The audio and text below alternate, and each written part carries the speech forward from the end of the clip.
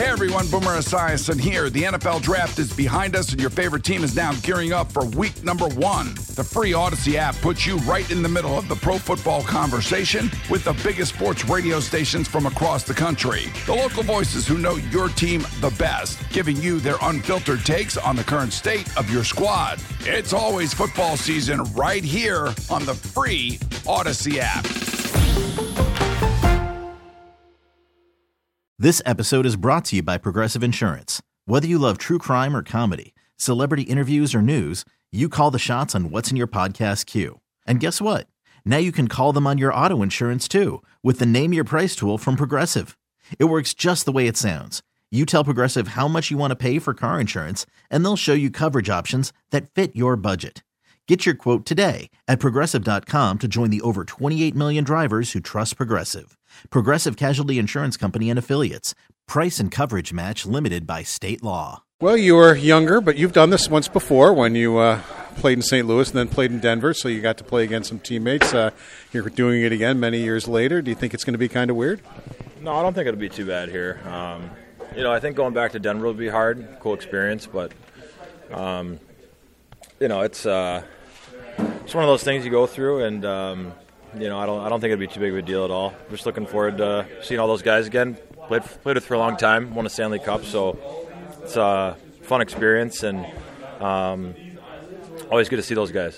When the puck drops, do you forget about all that? Do you forget about, hey, I've been friends with that guy for X amount of years?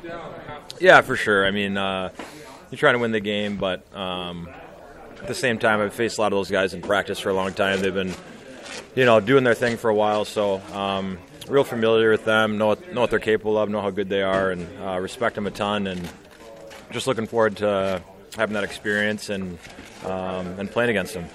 How about when you do play against the Colorado Avalanche, what should the Sabres expect? And I remember, I don't know if you do, the game in Colorado where Buffalo came in and won that game. I believe Luukkonen was in goal for that one. What were maybe some of the reasons Buffalo was able to walk into Colorado and win that game? Well, I think for us now, I think the key would be we really can't give them chances. I think they're going to have to earn it, and I think when we get in trouble, we play a little loose and we allow other teams to get offense a little bit too easily. And if you do that against a team like the Avs, they'll pick you apart. So I think from our standpoint, I think we got to be real detailed in our structure, real detailed with our decisions, and those guys are very talented. They're going to create their chances. We can't play into their hands and give them any freebies. New Jersey is a good example of this, where you guys played a very good second period, had the better chances, and then the third period didn't go your way, and then I looked back and found out you guys haven't won a third period all year. Is that just coincidence, or how can you guys be better in third periods?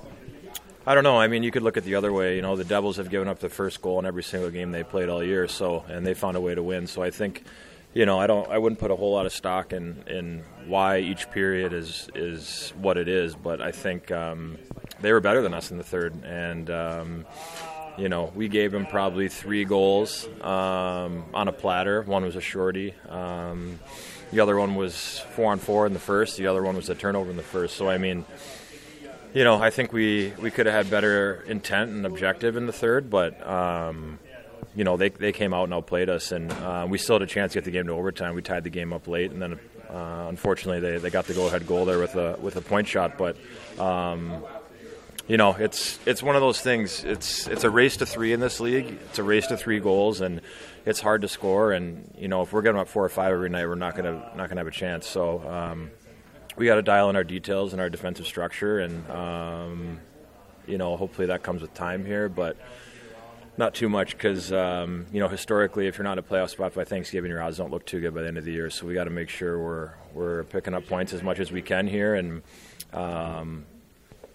I think every one of our losses has been by 1 goal. So we've been right there. We've had a chance to get into the overtime, get that point at least. So we got to make sure we're focused on that. Is that why you were the better team in the second period? Because you were doing what you were just talking about, causing turnovers, getting chances, and as I said, out-chancing them. Yeah, I mean, we had 2 breakaways and had a chance on those, and I think for us, it's doing the right things all the time, not straying away from our game. I think sometimes we maybe we get a little excited and we try and force offense, and I think that sometimes comes back to bite us. But we're going to score goals. We just got to keep the puck out of our net.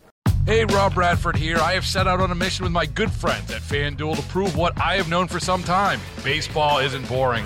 Now I have a daily podcast to prove it with some of the most notable people in the baseball world, screaming baseball isn't boring from the mountaintops, or at least agreeing to come on our show. Players, managers, GMs, and yes, even the commissioner of baseball, Rob Manfred. It has been a constant wave of baseball's most powerful voices. So join the revolution. Subscribe and soak in Baseball Isn't Boring. Listen on your Odyssey app or wherever you get your podcasts. You'll be glad you did.